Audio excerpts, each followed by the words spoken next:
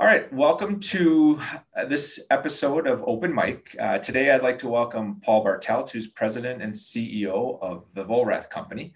Thanks for taking the time today, Paul, and welcome to Open Mic. Thanks, Mike. I very much appreciate the invitation and excited to have the conversation. Well, let's kind of jump in. You and the Vollrath Company, like many organizations, have this, dubious challenge of how do you attract and retain the right people to your organization. And so we'll talk a little bit about that today. And let's kind of start out first by looking at the mid-level leaders in your organization. Those frontline leaders have a direct impact on the majority of the workforce. And so when you're aligning your business and your people strategies, how does the development of your frontline leaders impact that strategy? I think the development of frontline leaders is absolutely critical, and they're probably the least appreciated in general. Leaders in an organization oftentimes are the least developed, and I think people way underestimate their importance in shifting and maintain culture. And it's the hardest job in an organization, right? Because you're that small pebble between the two big boulders of a large mass of employees at the individual contributor level and kind of upper management and corporate directives and everything else. So there's that always getting ground between those two opposing forces. So what we have found and philosophically what I believe is they're the key pivot point, right? So whether it's in performance management or driving your culture or any kind of change initiative, that's kind of, use the phrase, that's where the rubber hits the road. So, you have to equip them with the skill sets, you have to back them up with the support, and you have to do the change management process with them first to get them on board and believing in what you're trying to do. Because, one of my phrases I've often used is, middle management and first line supervision is where all good initiatives go to die. And if they're not aligned with it, it is eventually going to die. Or if you don't equip them to deliver on the initiative, it's going to die. So absolutely critical. And I think people don't put enough time into developing frontline leadership and middle management in general and equipping them to be the change agents they need to be in a company. Yeah, I appreciate that. I completely agree with you. They touch everyone in an organization. And if you can't get them to really be aligned with not just the strategy, but the culture norms as well, it's hard to really anchor those things. So that it's a critical group. So thanks for sharing that. Yep. What are some of the micro and or macro trends in the marketplace that you're seeing that are impacting your business's ability to attract and retain talent?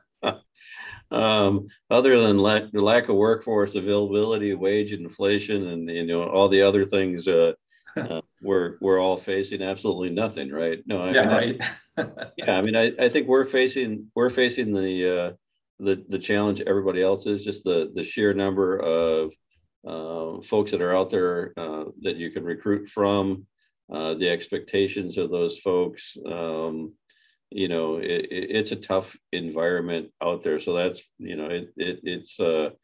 I have a phrase that the market's the market. You can't get angry at the market. You just have to try to deal and adapt to it. So, in the short term, that's what we're trying to do, both on the recruitment and retention side. You have to recognize and be flexible on the wage and salary demands. You have to be more flexible and willing to flex your culture and work organization in terms of work flexibility. So you need to flex to market.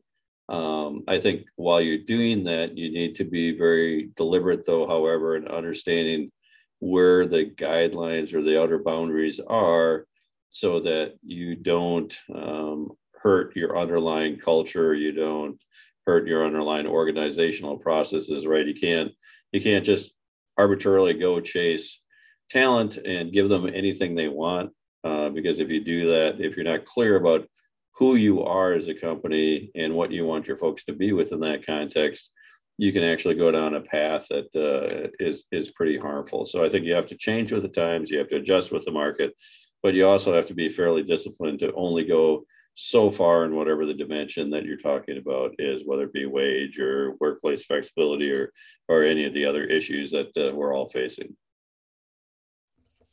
How do you find talent that aligns with your organizational purpose? So with all these challenges that you mentioned, and the lack of, and sometimes the difficulty in attracting it, how do you find the right talent that aligns with your purpose and mission and values?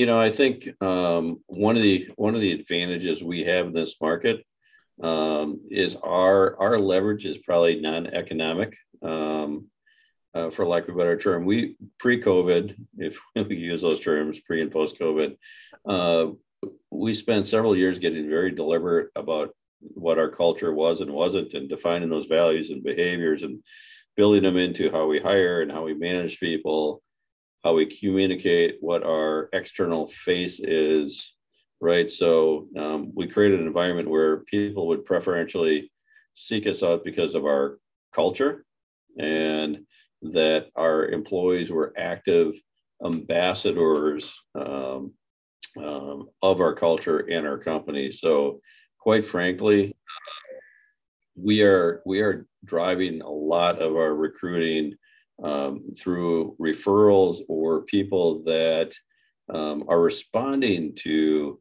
our ads or our searches, but then they are going through all the usual employer review sites and onto our corporate website and stalking folks on LinkedIn and all those other things people do these days. And what's winning for us is that they're seeing kind of that cultural consistency across the whole span, which then allows them to believe that culture is real, and I want to go work there. So that for us has been the competitive advantage, both, well, quite frankly, pre, during, and post-COVID, right? Because anybody can match a signing bonus, anybody can match a starting bonus, anybody, markets, 3-2 hybrid. So for us, where we're winning is with our cultural differentiation.